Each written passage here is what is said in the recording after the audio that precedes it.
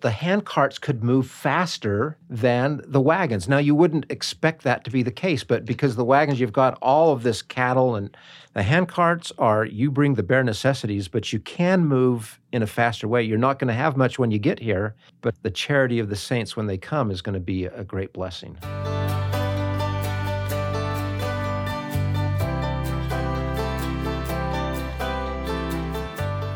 Welcome to the Saints Podcast. I'm Ben Godfrey.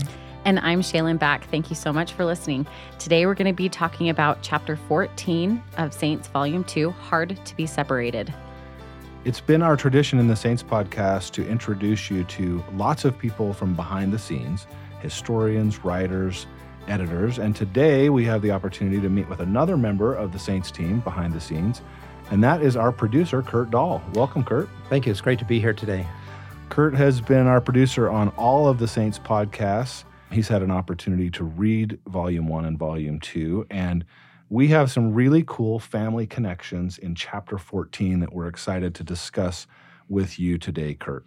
Our story starts off with Jacob and Anne Eliza Sechrest, and maybe you could just remind our listeners where we are in the story. Where's Jacob? Where's Anne? And how are they trying to get back together?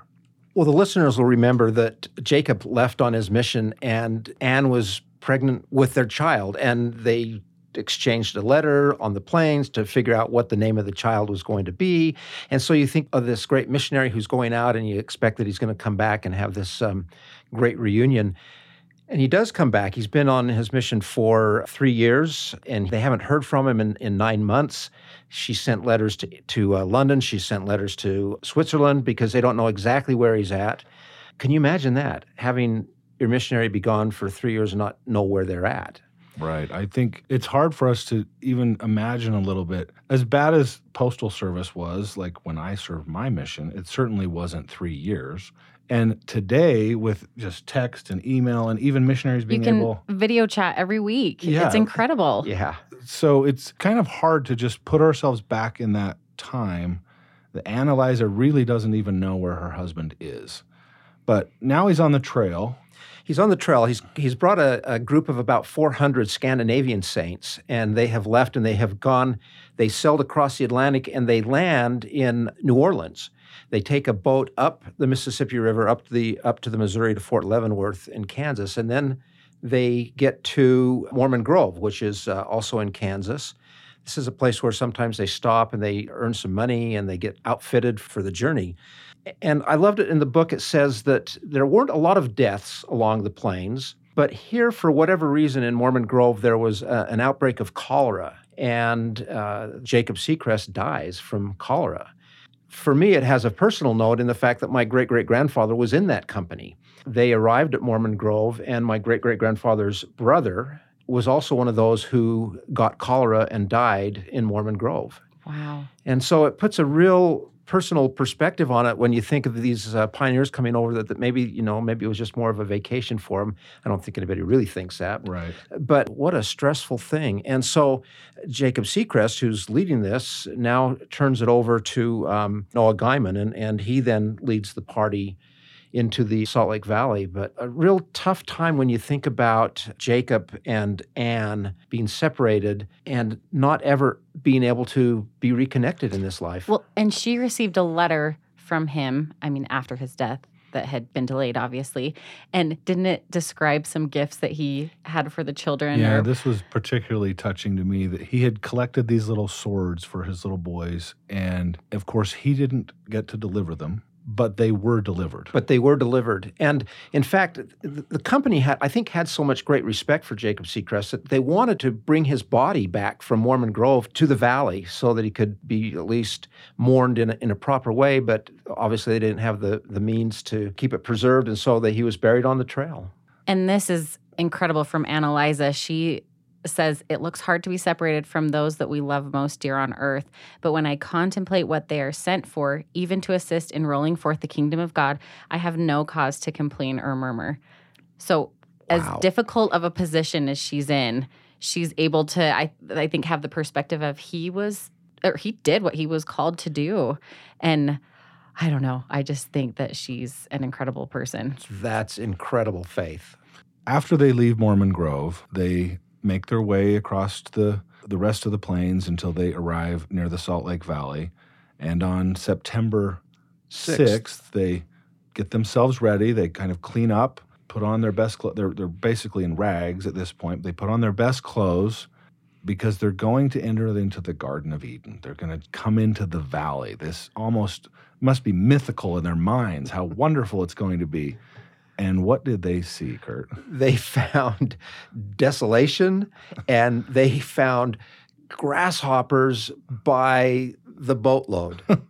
As far as the eye can see, can you even imagine? In Utah, there's been a little bit of an influx of grasshoppers in this summertime, but I can only imagine what the entire valley would look like just being covered with grasshoppers. And these are people who came from pretty lush Scandinavian countries, and Right. I can only imagine what they must have thought when they saw what they're going to be living in.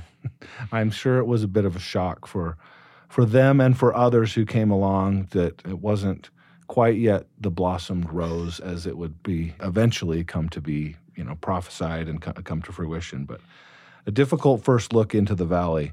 Kurt, as you were reading the chapter, and we were talking before we started our session today, you were reading that the day that this company entered the valley, and it sparked a memory of something you had read. Can you share with our listeners a little bit about that? Yeah, so my great-great-grandfather, who was part of that company, as it says that they left Mormon Grove and they finally got to the valley, in the book, it says that on the 6th of September, they camped just outside of the valley, and that's when they decided they were going to wear their best clothes and get all dressed up and everything. And then it said on the 7th of September, they came into the valley. As I was reading the biography of my great-great-grandfather, it says he arrived in the valley on September 7th, 1855. And so it's just so cool. It's just amazing that, those details are so true. Everything in the book Saints, of course, has documents to prove it. And yet here in my own family, I've got a document that suggests exactly the same thing. I loved it when you shared that story, because I think there's many, many church members who will have similar experiences, that they'll be able to reconnect with family details.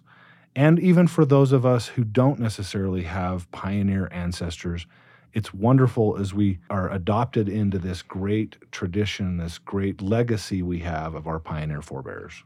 And Kurt, your ancestor, did you say he was baptized by Johann Dorius? He was baptized by Johann Dorius. Okay, so Johann Dorius has family members in this company as well. Can you tell us about their story? Yeah, so Johann has ancestors in this. In fact, it's his father, Nikolai. And Nikolai has 3 daughters with him on this trip. And 2 of these daughters pass away before they get to the valley. And Nikolai's wife is still in Denmark at the time and has not joined the church yet. But Nikolai comes over, and 2 of the daughters pass away. But it's those trials that cause us to just think the faith of these people were remarkable. We have another couple that is moving back into the story, and that's George Q. Cannon and his sweetheart, Elizabeth Hoagland. Tell us a little bit about their story and what happens here in chapter 14. Well, it's great. George Q. Cannon, of course, is a great name in the early church history. Returned from Hawaii, and one of the first things he wanted to do was to marry his sweetheart, Elizabeth Hoagland. And so the temple wasn't built yet. It was being constructed. But the saints needed a place where some of those ordinances could be performed while they were waiting for the temple. And so we know from previous chapters that some of those ordinances were taking place on Ensign Peak. But then they built a house called the Endowment House. And in the Endowment House, they were able to participate in endowment, participate in sealing. It was just recently dedicated when George Q. Cannon married Elizabeth Hoagland. And then they were immediately called to go to San Francisco to print the Book of Mormon in Hawaiian, which he and Jonathan Napala had translated. So he takes his new bride, and they go on a mission together to print and publish the Book of Mormon so they can take it to Hawaii.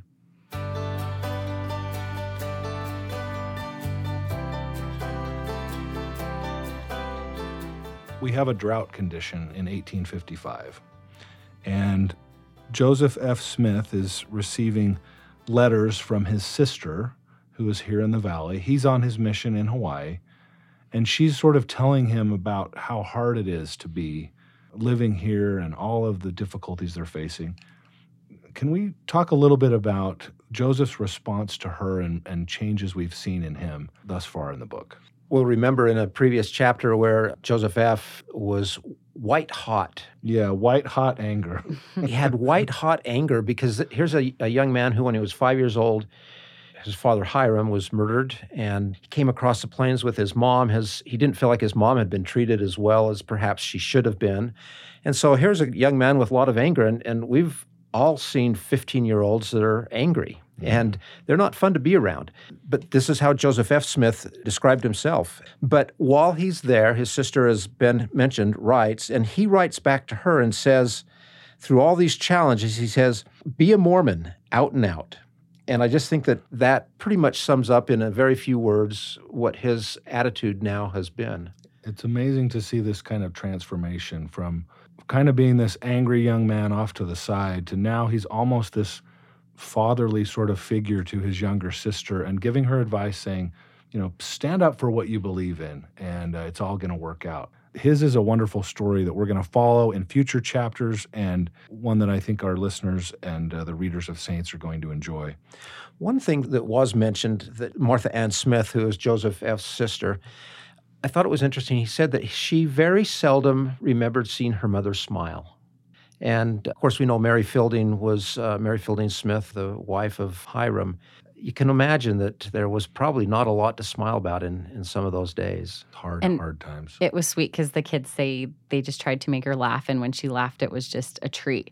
Because she just had gone through some horrific things that are hard for us to imagine. But they said that she was an incredible woman. And I thought it was sweet from this story that he told her to not fight with her sisters and listen to her older siblings. And then he said, be sober and prayerful, and you will grow up in the footsteps of your mother. And I just thought that was a really sweet thing for a teenage boy to say to his younger sister and something for her to really work toward. Yeah. I thought that was amazing. Pretty mature thing to say for someone who's maybe 18 years old at that point. Absolutely. In the valley, we've had these drought conditions. What's the economy like? Well, you can imagine they're in a place where there's not a lot of traffic at the time, 1855. This was not exactly the crossroads of the West at that moment. And so they're still trying to get their footing economically, and it's not going all that well, to be honest. The crops have failed. They found that the weather conditions can be very, very harsh and can cause, depending on what kind of winter you have, it really impact what your harvest is going to be. And so they've come across some tough times. The grasshoppers are eating a lot of things. And so the tithes and offerings it was not viewed upon as it is today, I think. We all know the story of Lorenzo Snow when tithing was really put to the test. But so they were in tough times economically. You can imagine, I think that it would have been very easy to just say, you know what, I just don't think this is going to work. Right. And something I connected as I was reading the book that I hadn't thought of before is that their economic situation, it impacted immigration to the area. And so tell us a little bit more about that. The book talks about the Perpetual Emigrating Fund. So tell us how their economy is affecting missionary work, basically. Absolutely. It's not unlike today in some regards, is that to do missionary work, it takes the faith and the funds of faithful saints. And they had an immigration fund, and obviously when there's not a lot of money to be made, there's not going to be a lot of money that's going to be put into that. And I do love when Brigham Young, in the book, it talks about Brigham Young who pled for help from the saints. And he said, this is true charity. Not only to feed the hungry and to clothe the naked, but to place them in a situation where they can produce by their own labor their subsistence. It is kind of an interesting thing, and I think it remains part of our culture today that, yes, we have a welfare program, and it is an amazing asset to the church and something that we can feel very good about as a people, but part of our program is helping people to help themselves, and it really goes back to this time when Brigham's telling them we're going to help people, but we're going to make sure that they can take care of themselves. I find it really inspiring that we think about all of the challenges they had from a physical nature, all the challenges that they had from economy and all those things. And yet, really at the core of everything was their testimonies of Jesus Christ. And when they talk about charity, they're talking about the charity of Christ. No matter what circumstance we might find ourselves in, it does come back to that. And they were great examples of that. Absolutely. Part of the situation, as you were bringing up, Shaylin, this perpetual immigrating fund provided assistance whereby new converts could come, and it was not inexpensive to outfit a company. In fact, in order to get a wagon, a team, and it wasn't just the team pulling, you had many cattle that you were bringing along with you, and all the supplies basically that you're going to need because you're leaving civilization behind.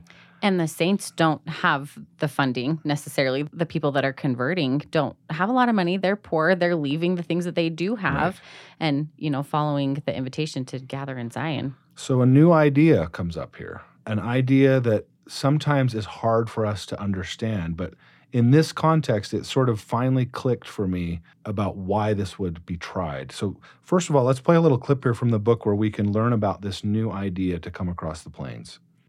Let all the saints who can gather up for Zion and come while the way is open before them, the first presidency declared. Let them come on foot with handcarts or wheelbarrows. Let them gird up their loins and walk through, and nothing shall hinder or stay them. This idea for handcarts, why? And I'll tell you what I think, but what do you guys think about why would they do this? One of the things that I found interesting is that the handcarts could move faster than the wagons. Now, you wouldn't expect that to be the case, but because the wagons, you've got all of this cattle, and they're actually bringing a lot of goods with them. The handcarts are, you bring the bare necessities, but you can move in a faster way. You're not going to have much when you get here, but again, the charity of the saints when they come is going to be a great blessing. Speed for sure has to be part of it. Well, and also the expense, because you think about purchasing the oxen, purchasing the wagons, and then the oxen have to eat, and you have to find places to water them. Anyway, I just can't imagine the expense that would cost. So it's definitely a cheaper way to go. Absolutely. And that's the two things that I came away with as well. If you go to history.churchofjesuschrist.org and you look under the historic sites, there's a section on the handcart historic sites near Martin's Cove. And there's some wonderful material there that helps explain this. But it really was cheaper and it was faster. Yeah. And as weird as that sounds to us, a lot of the people, from what I've now understand, even those that came in wagon trains, it was uncomfortable to ride in those things. It's not like they had shocks that were good. Mm-hmm. So they actually walked alongside anyway. This was a way to get here fast and cheap. And as we're going to learn in future chapters, for the first 3 companies that came through, it worked pretty well. And then there's going to be some really, really hard times, which to this day are a source of strength and faith for the church.